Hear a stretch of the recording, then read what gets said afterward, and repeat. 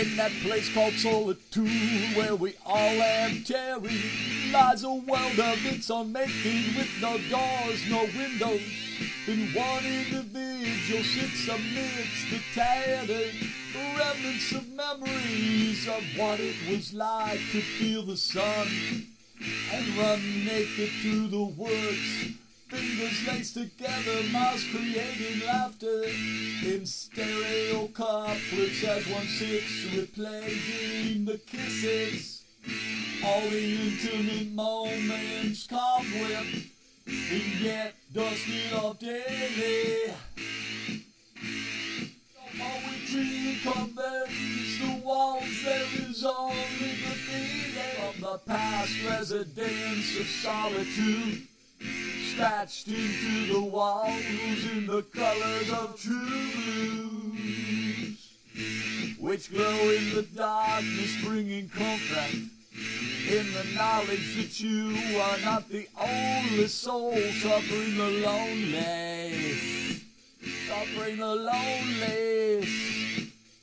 Often prisoners of solitude realize the reason for their cloistered hells, and a few turn to writing music to warn others about mistakes that form the chains that hold one down, trapped in solitude.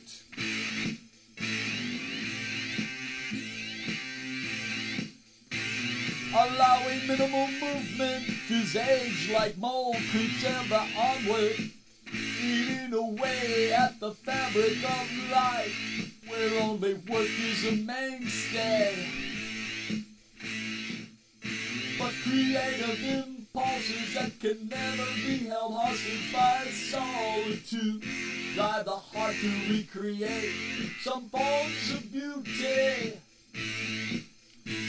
They fill the absence even as cruel deadlines crisscross the room, endlessly trying to blockade dances in leaps of faith.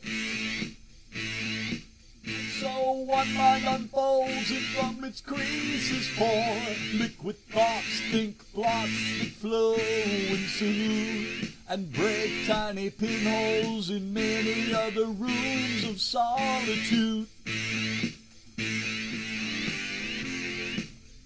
bringing light to many eyes long rimmed with tears and illuminating all that must be done without slipping in the mold.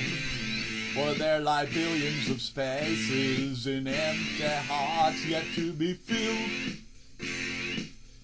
And when time permits lonely fingers to scrabble and write lighter verses in the bleakness, for all that escapes from solitude brightens the world while darkening the chambers it flees.